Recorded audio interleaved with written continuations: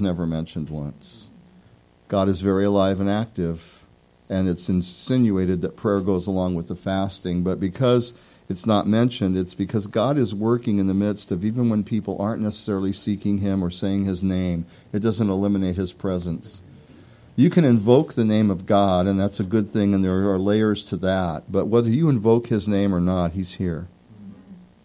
And providence is the quality and divinity of which mankind bases the belief in a benevolent intervention in human affairs and the affairs of the world. Benevolent intervention by a supreme being, by God. It's a general term, providence. But in this case, and we understand, the unseen and unmentioned Lord, God Jehovah, is acting on behalf of his people. So, introduction of this is that Israel's in exile still in Babylon, not Babylon now, but now it's Persia, because Persia, Media Persians, took over Babylon. And by this time, as well, somewhere in this time period, the Jews have been released to go back to Jerusalem and rebuild the city, but only 50,000 tops go. So there's a whole lot of people, maybe 1.5 million or 2 million people, that do not return. We don't know the exact timing, so we're not sure. People were kind of streaming into Jerusalem over the course of time, but a lot of people are still in this other empire in the east. Persia today, it's very simple to figure out what Persia is. Up until like a 1950-something, a certain country that we all know really well right now called Iran was called the Kingdom of Persia. It's the Persian Empire, or the controlling force of that. And it's a place where an enemy rose up to destroy the Jews. Coincidence? I think not. Okay, so Israel's there in Persia, but God had promised that if you seek the peace where you are, if you wait for me, and I'll bless you there, and then you can return someday. But even though these people haven't returned, they have hope. But in chapter 1 and chapter 2, we have this. The king, who also could be called Xerxes, Ahasuerus here in my Bible, he reigned over 127 provinces, and I'm not going to read every verse. I'm just going to highlight some things for you.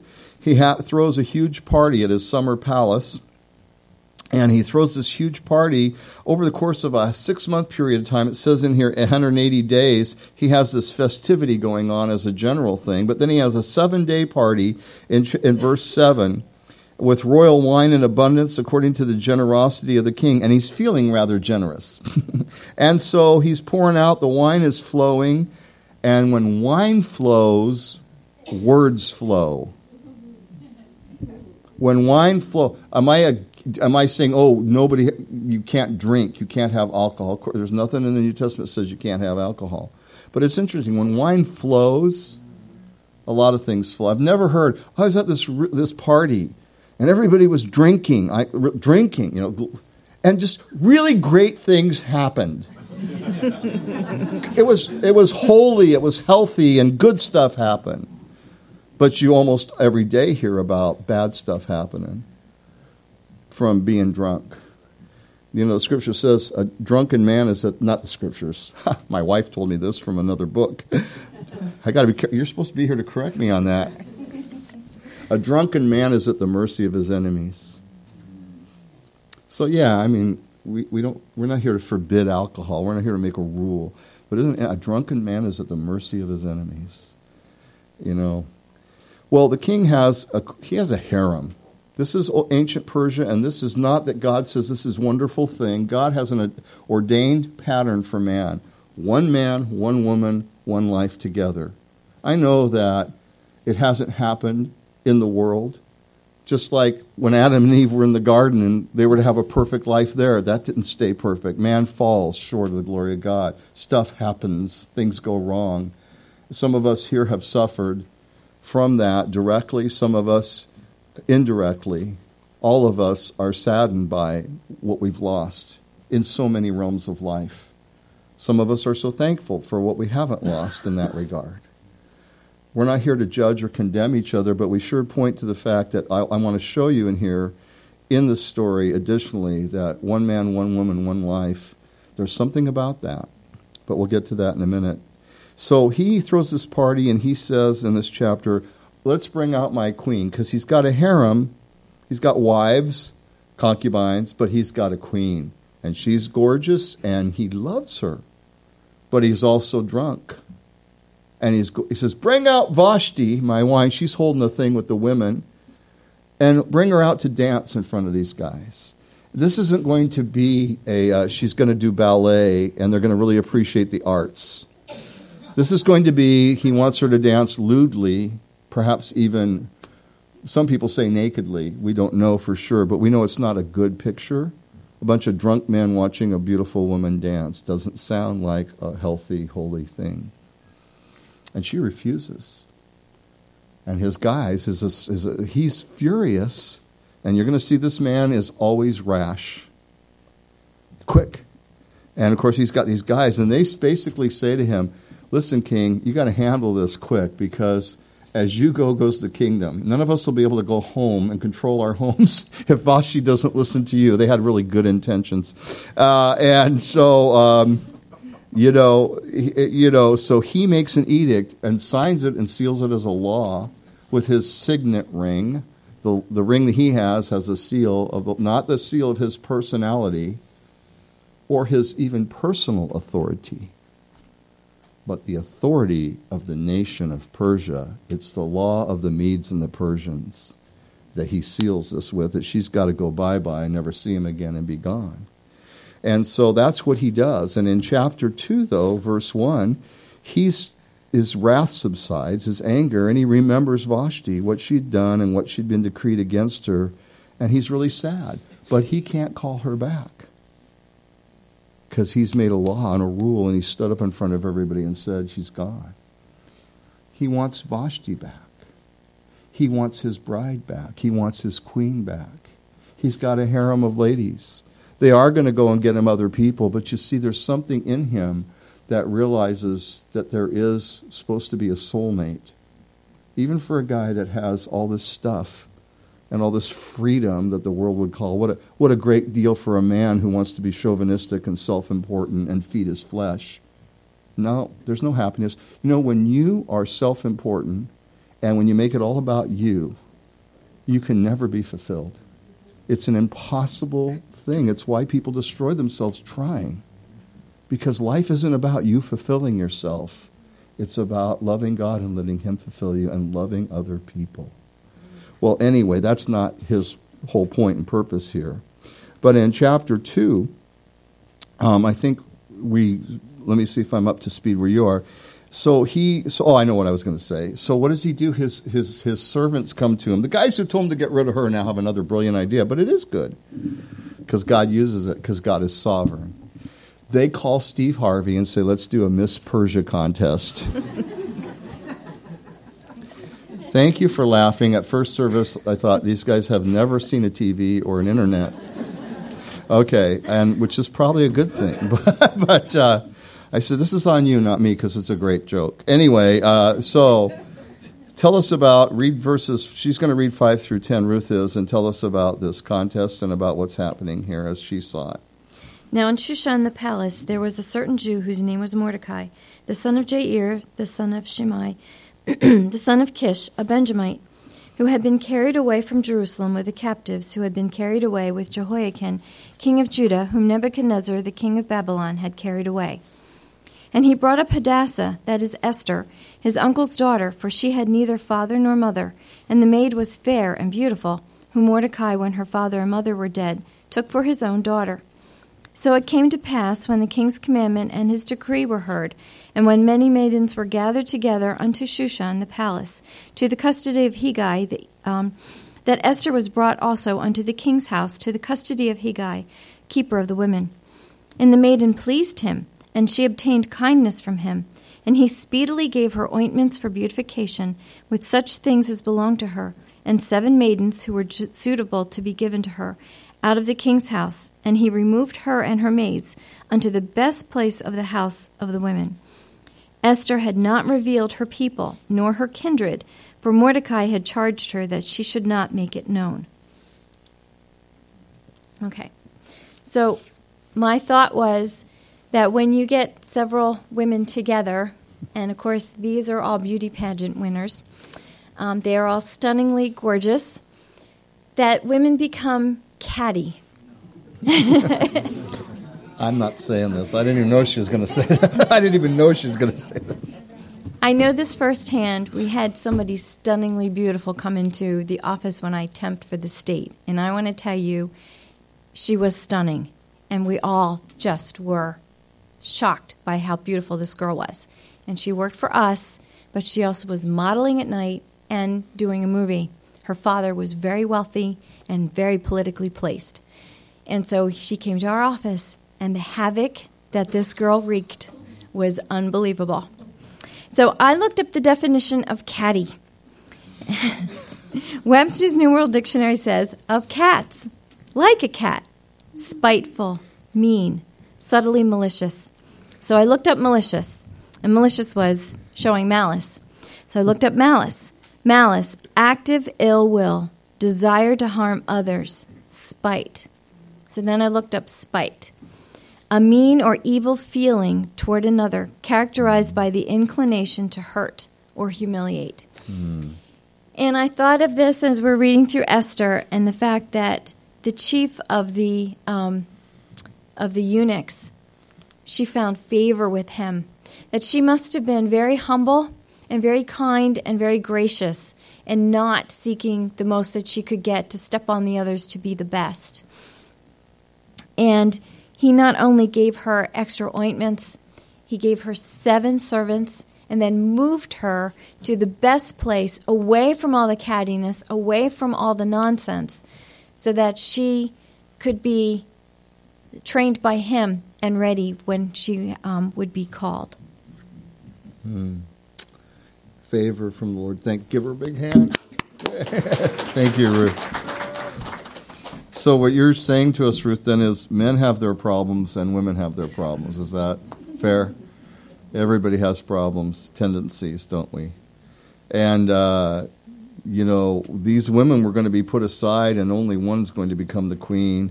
And, of course, what happens is Esther is chosen to become queen. Meanwhile, her uncle Mordecai, he's raised her. Her name, Hadassah, is what our English term is Myrtle. And today, Myrtle, how many, is it the famous name to be named to babies this year? Not really, but there was a time when it was. Esther is the Persian word for star, Ishtar, Esther.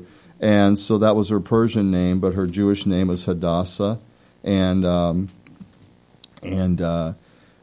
she had her Persian name. And so there she is, and she finds this favor as we've been turned. Meanwhile, Mordecai steps outside by the gates of the city, meaning where the leaders meet and such. He walks back and forth and is very faithful to hear about and keep an eye on Esther from a distance. He can't see her. He can't get close to her. And the king doesn't know anything about their Jewishness, as we read. But while he just so happens to be around, he hears 2 of the king's servants, Bigthan and Teresh, talking about how they want to kill the king. And he hears about that. Verse 21 of chapter 2. In those days, while Mordecai sat with the king's gate, 2 of the king's eunuchs, Bigthan and Teresh, doorkeepers, became furious and sought to lay hands on King Ahasuerus. They want to kill him. They're not going to rough up the king and then let him go. Do you understand that? Okay, so the matter became known to Mordecai, who told Queen Esther, and Esther informed the king in Mordecai's name. And they inquire, goes on to say they inquire about it, and what happens is they find out it's true, they verify it, and the king has these 2 guys hanged. End of story. Then chapter 3, something else happens. And in chapter 3, enter the villain Haman. Oh, if you're going to do it, do it. Enter the villain Haman. Ooh, you shudder me. His name means magnificent, but he's anything but that. He is an Amalekite. It says, verse 1, after these things, King Ahasuerus promoted Haman, the son of Hammedatha, the Agagite, and advanced him and set him in the seat above all the princes who were with him. Chief of staff for the king. And this guy is, because it says he was an Agagite, which means another way of saying, to keep it brief, Amalekite. Exodus 17, the Amalekites came against Israel in the wilderness. That's when Moses' hands were lifted up by Aaron and Hur. They were a perpetual enemy, sought to destroy Israel. In Deuteronomy 25, God says you shall be at war with them perpetually and destroy them. They're going to try to destroy you forever. You must get rid of them. And in 1 Samuel 15 is where God sends Saul to go destroy the Amalekites, who are doing wickedly. And I know that's Old Testament stuff, but that's the way it was. And they're perpetually at war with Israel. Well, he's the top advisor to the king, and the king's new queen is a Jew. What will happen? Haman comes out and everybody bows to him. But Mordecai will not bow to this guy. Why not? Because you don't like his face? No, because Mordecai, he honors the king. I mean, he protected the king. But he knows that Haman is an Agagite, an Amalekite. He knows that this man is an enemy to Israel, and he's not to bow to him or to accept his role and to embrace this guy, and certainly not bow to him. Well, when Haman saw in verse 5 that Mordecai did not bow or pay him homage, Haman was filled with wrath. He could be called catty as well. But he disdained to lay hold on Mordecai alone, for they had told him of the people of Mordecai. Instead, Haman sought to destroy all the Jews who were throughout the whole kingdom of Ahasuerus and the people of Mordecai. Maybe he knows his own sense of animosity for his people to the Jews. And so he wants to destroy, he wants to destroy them all. Somebody in Persia wants to destroy all the Jews. Somebody in Iran wants to destroy all the Jews. Some things never change. So the king took his signet ring from his hand and gave it to Haman, because Haman comes to the king and says, there's a despicable people in this country. They don't pay their taxes. They are always subversive. They have weird things they do, and you need to get rid of them so we can all live in peace. So set up a date with me to go take anybody who wants to help me, and we'll just get rid of these guys, and we'll bring a bunch of it into the treasury, all their property and stuff, and we'll share the treasury with the people that help us destroy them, and you'll be done with it, and the king will prosper, and the land will be peaceful. And the king rashly, like he said, go get rid of Vashti. Now he takes his ring and hands it to Haman. I almost forgot what we were going to do. And so Haman takes his ring. He gives his authority. He gives his authority to this man. And this man, he's yielded his authority and his responsibility to an evildoer. People really sometimes quickly turn over the authority that they have in their life and the responsibility they have in their life. They let other people lead. They take a ring and stick it in their nose and let them pull them around and lead them. We're not, and people would think that of you because you're a Christian. You go to church, you listen to a pastor, you listen to the Bible. So now you're just, your job is to read the scriptures yourself and see if the things I say are so. We're not here. We don't control your life. There are places where that happens in religion. Yes. There are places where that happens in government. Yes. There are places where that happens in homes, among friends and families. It's not restricted to religious people or Christians. There are people who manipulate other people, and there are people who don't. And you have to kind of figure that out. That's your job. And if something's clear from God's word, then it's on you, whether you do it or not. It's not on the person that told you, because they told you. And we aren't here to control anybody's life, but to say the truth the best we understand it with all our flaws and faults. And that doesn't mean just me, us, we, the body of Christ. And each person in it, it's their job to find out where the authority is and follow that authority and walk in that authority. So that's the New Testament view of this. But anyway, back to our story. He gives his authority and Haman cast lots, which in their word is pur, P-U-R, is lots. So Purim is the holiday. It's a plural of pur, casting of lots. Pur is lot, Purim is lots. And so they pick a date, the 13th of Adar, and it's going to be a long time away, months and months away. And so it gives them time to prepare, but it gives time for God to work too. And so how easily this king is fallible and fickle, and instead of seeking God, of course. And Haman cast lots for this date. And chapter 4 through 10, Esther is pretty clueless to this. She's the new queen. I mean, she's doing a lot of shopping and, doing her hair and waiting for the king to call her. And she doesn't even know what's going on because she's inside the palace under all this protection, and she's separated from the world. But yet Mordecai is grieving and tears his clothes, and the Jews and everybody in the town who isn't hateful is like, what's going on? Why are we doing this? Why is this being dictated? Because it goes everywhere, this edict. And so the famous part that you know of the story of Esther is, if you know this at all, is in verse 13.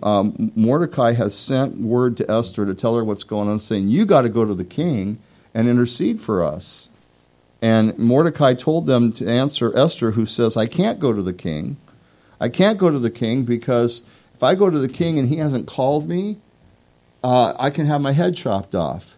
I only go to the king from our harem, from my place, or if the king calls you. And if you show up there without an invitation of the king, he could kill you. It doesn't mean automatically he would, but there's some real high level of chance. And he hasn't called me for 30 days. I haven't seen him. And Mordecai tells her in verse 13, do not think in your heart that you will escape in the king's palace any more than all the other Jews. For if you remain completely silent at this time, relief and deliverance will arise for the Jews from another place, but you and your father's house will perish. Yet who knows whether you have come to the kingdom for such a time as this? Listen, listen, listen. Don't read your own mind into the Scripture. Read what the Scripture says. He doesn't say, Esther, Hadassah, you're our only hope. If you don't go before the king, we're lost. You're our only hope, Esther. It's you or no one. He does not say that.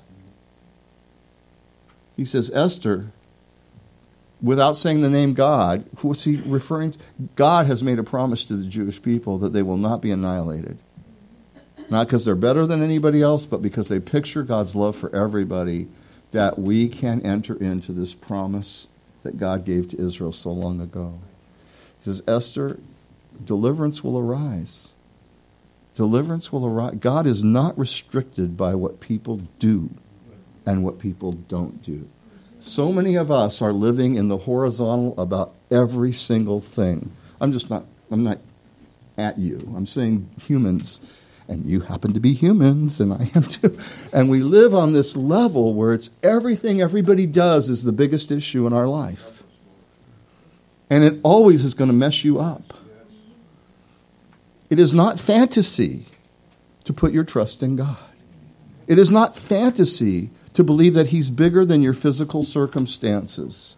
He may not give you just what you want, but the place to be is in the center of His will, trusting Him for everything. No, I don't do this perfectly, but I always know where to go. And I usually know, and then eventually know, when I've been missing it, because I get a wake-up call, don't you? You know, I know you didn't want your alarm to go off this morning, but if you don't wake up, you'll just sleep, and you'll miss. You know, and there's things you want. You're like, well, I'd like to miss work today. I'm so tired. But actually you don't, because then you get fired. And there's really great things that you don't want to miss that you'll miss if you just sleep and don't have an alarm. Unless some of us, we wake up naturally, but forget about that. Go with the alarm analogy, okay? Stay with me, and I'll stay there too. So you know what? We need to be in the place that Mordecai is in, because it's not written just so we can admire him. Oh, bravo, Mordecai. No, it's so we can say, Lord, make that my heart too. You know, God wants to use you and God wants to use me in people's life, but He's not dependent upon us. He'll miss out if we don't do it. There are things that He wants to use you for, and He wants to use you. You're the one. But in the whole scheme of things, God's going to get done His work. We're going to miss out. You miss out being, you know, we had to place our daughter in God's hands when her and her husband were going to move to Cambodia, to the worst place there where there's millions of snakes, poisonous. And she had MS and has MS, and it gets really hot in Cambodia, and heat can really affect MS. And she won't take the medicine that doesn't really necessarily work, but can kind of work, you know, because it has side effects. And so, you know, that's, first of all, we didn't control her. She's of age and she's married. But number two, we didn't try to control her. Hello, parents. We didn't try to control her. That wasn't our job. Was she seeking the Lord? Was her husband seeking the Lord? Were they making a decision that was in their eyes the right decision? Yes. Were they, you know, the best place she could be is in the palm of God's hand. And that could be in Cambodia with snakes all around, or it could be in the inner city of the USA. You don't foolishly go and do stupid things tempting God, no. But you don't say, I can control my life and I have to control everybody's life around me and we can never be anywhere where there's a trouble, because that you can't do it.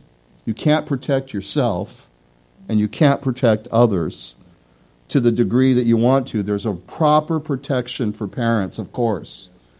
There's a proper protection among friends and all of that. But there's a place where it stops. And you let people be the people God made them to be. And you let people go in the place that God sent them to go. And a wise parent gets that. And is working on it all the way through. I wasn't that wise all the way through.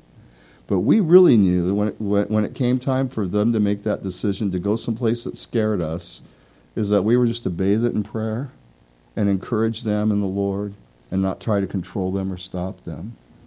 And we're so thankful we did. Well, what if they would have died there? They'd be in heaven. What if they stayed here and got hit by a car and died? You know, you're so sure that it would all work out here in America? Your plan? How many of your plans who are older have completely worked out the way you planned them? Yeah. So, you know, on the back of your bulletin, it's very interesting. I'll just read a few parts from Psalm 92 and Psalm 118. The Lord's deep thoughts that men don't understand. And it says in verse 7, and this verse is so powerful, when the wicked spring up like the grass and when all the workers of iniquity flourish, it's that they may be destroyed forever. But Lord, you're on high forever. You'll stop the enemy is basically the thought there. And then in Psalm 118, just in the middle, the Lord is on my side, verse 6. I will not fear what can man do to me. The Lord is for me among those who help me. Therefore I shall see my desire on those who hate me. And this isn't to teach us to hate people. This is the Old Testament understanding of good versus evil and standing with God versus the sinful ways. So for us, we love our enemies. We're not here to hate people. But he's telling us it's better to trust in the Lord than to put confidence in man. It's better to trust in the Lord than put confidence in princes, because the king was a king who was not doing the Jews good, and Haman was a prince in the country who was trying to destroy them, but God is God. And so Esther says, okay, her famous words in chapter 4, go, gather all the Jews who are present in Shushan, in verse 16, for me, neither eat nor drink for 3 days or nights. My maids and I will fast likewise. What's implied here? Seeking God for his benevolent help. And so I will go to the king, which is against the law, and if I perish, I perish.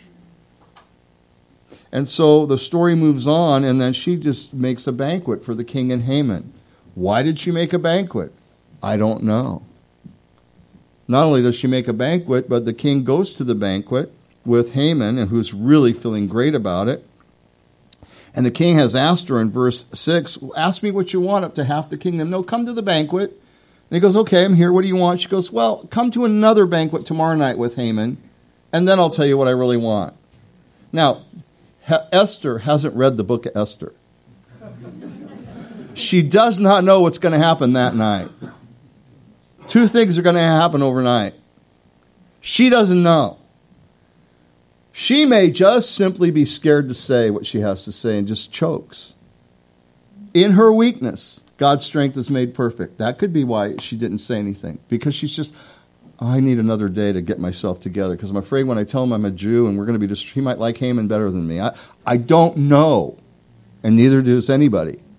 We just know that for some reason, she holds back. Sometimes when you hold back, God's holding you back. Because it's not the right time. There is that too. But do we know why she did it? No. We know what happened overnight. Two things. Haman goes home celebrating. But as he's going home, he sees Mordecai. Everybody's bowing to him as he walks by. Then he sees Mordecai standing over there. And it ruins his day. You know, when you're in bitterness, it doesn't matter how many people are nice to you, the bitterness is going to win in your life. And the bitterness wins in his life.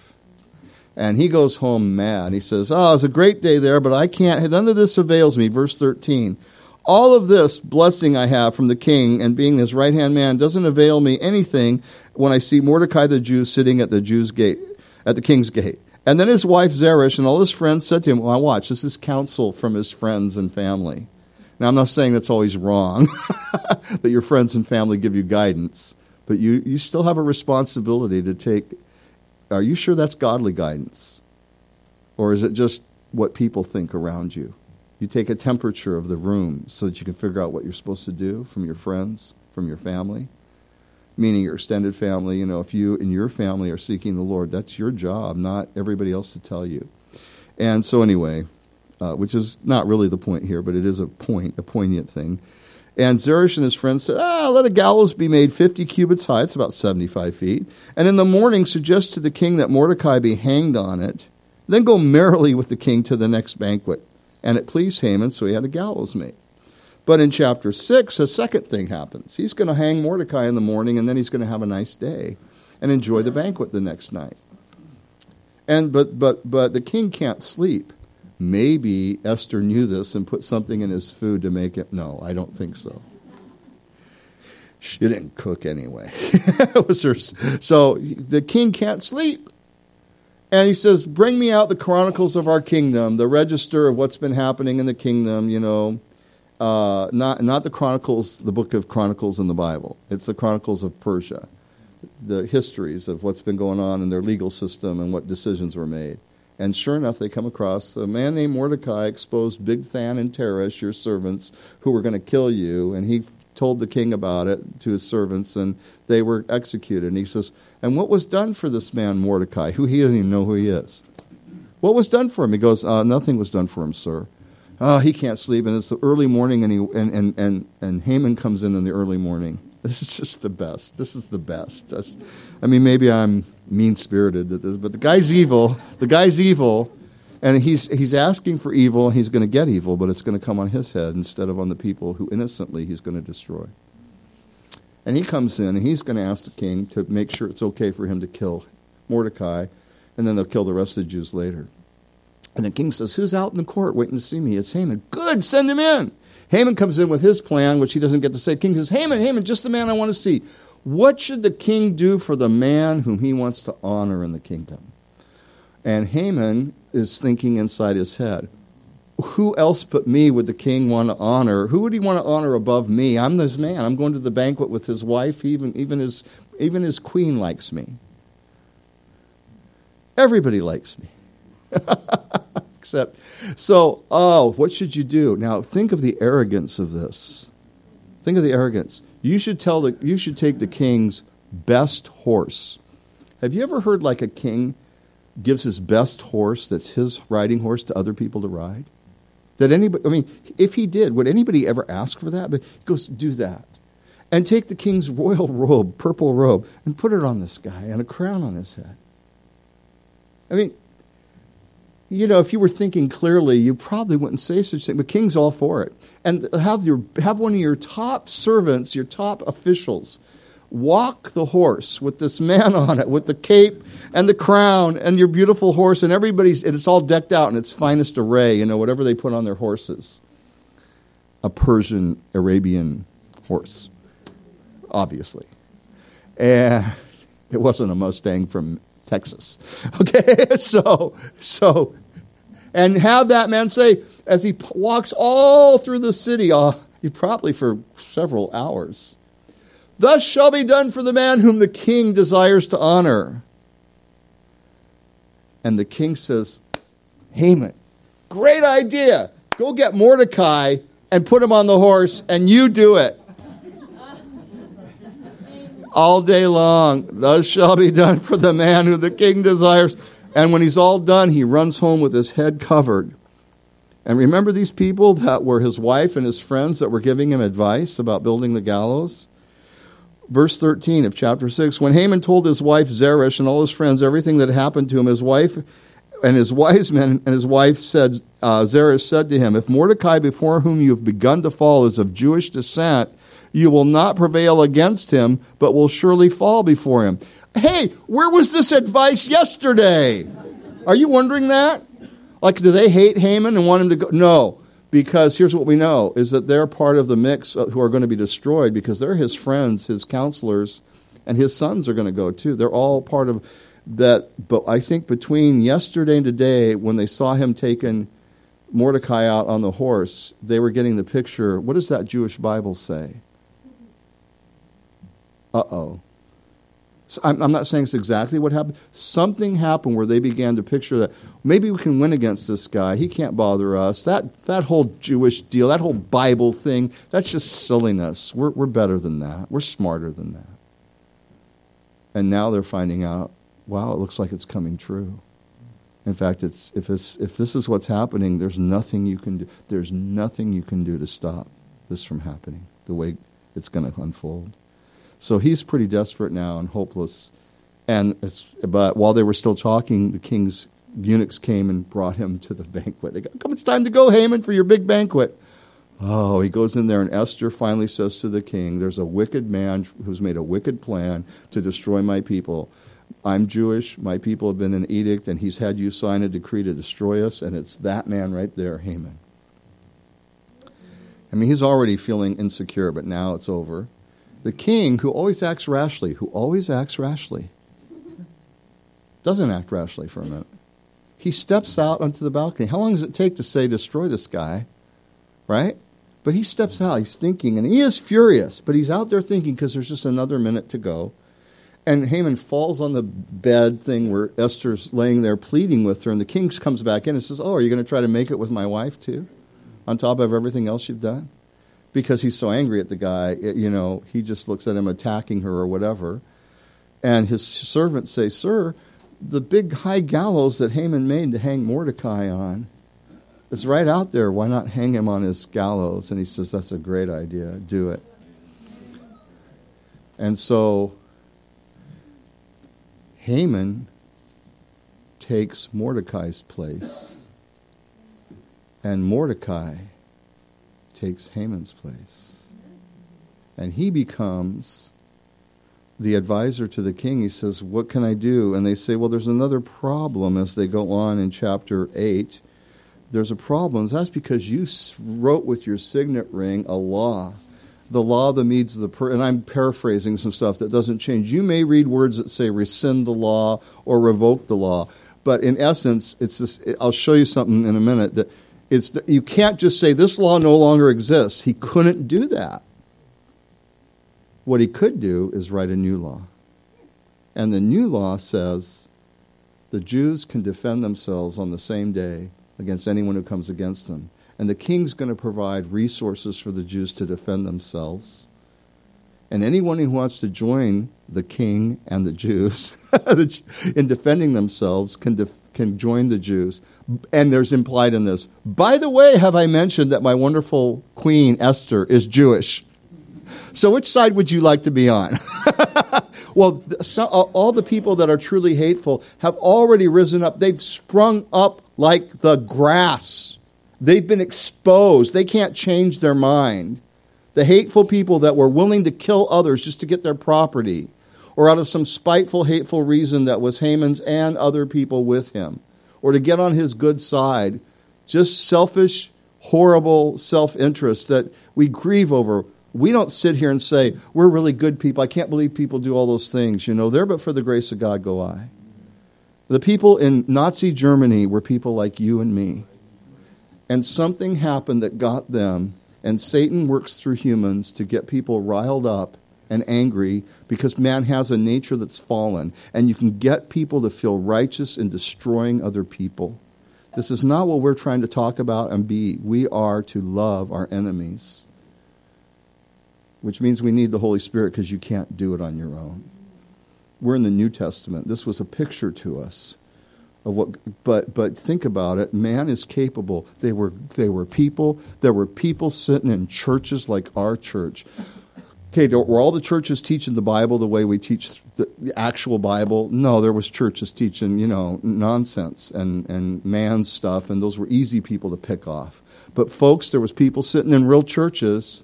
There was people in Dietrich Bonhoeffer's church who probably left his church out of fear because he stood up against it, and even some of them were in the military and would follow the orders of their leader and destroy Jews and kill innocent people. Don't fool yourself. This is a picture of mankind's fallenness. It's not a picture of how bad the Germans were. It just happened to be those people that were under that influence at that time through those kind of situations. But it can happen to anybody. And if you say it can't happen to me, you're setting yourself up for a fall, the Bible says. I could never do that. Don't say that. Because you think more of yourself than you ought to. The Bible says, let him who thinks he stands taste heed lest he fall. Say, I thank God that I have this desire to be loving and kind, and that I hate bitterness and I want to be away from. I thank God that he's shown me these things. Not, I can't believe other people do that. I would never do that. My natural bent is to say, I can't believe other people could do that. I mean, there is a part of us all that says, how do we do these horrible things? But remember, you're not as above it as you think you are. The way to stay above it is to stay close to God, humbly. So these people are exposed, and he writes a new law. And I can't go through the whole story, but they make a celebration. They make a celebration of Purim, because now a new law has been written in chapter 8, and in 8:15 I will read that to you. So Mordecai went out from the presence of the king in royal apparel of blue and white, with a great crown of gold and a garment of fine linen and purple, and the city of Shushan rejoiced and was glad. And the Jews had light and gladness, joy and honor. And in every province, every city, wherever the king's command, the decree came, the Jews had joy and gladness and a feast and a holiday. And then many of the people of the land became Jews, because the fear of the Jews fell upon them. It doesn't necessarily... Now, there could be some people who just said, just like people do today, I'll become this because it's expedient. I'll become a religious person. I'll go to the church so that people think I'm religious and don't bother me. Or I'll get out of the church because then people will not bother me. There was those people. But there was also the people, and in the book of Acts chapter 5, when Ananias and Sapphira are struck down for their lying, it says great fear came upon the people, and some people stayed away from the church because they were just plain scared of the whole thing, and others were drawn to it. It doesn't say it in these exact words. The church grew and multiplied because people said, they really have God with them. And I do want the real God. The real God knows right and wrong. The real God, you can't play games with him. The real God isn't a figment of your imagination and fits into your philosophy of life. He's who he is, and you either get humbled before him and say, I'm going to serve the living, true God, or you make up your own God, and you can make up whatever you want. And most people will feel fine with that because they're making up their own God too. But there were people that were humbled and brought to a point where they said, there's a real true God, and I need to follow him. And so this is what happens in the book. Now, there's a couple things I want to give you. And let's have the musicians come on up and get ready right now, because we're going to take communion. And Brad, you're going to grab somebody when we do to take these elements and pass them. We're not having everybody come up. I'm going to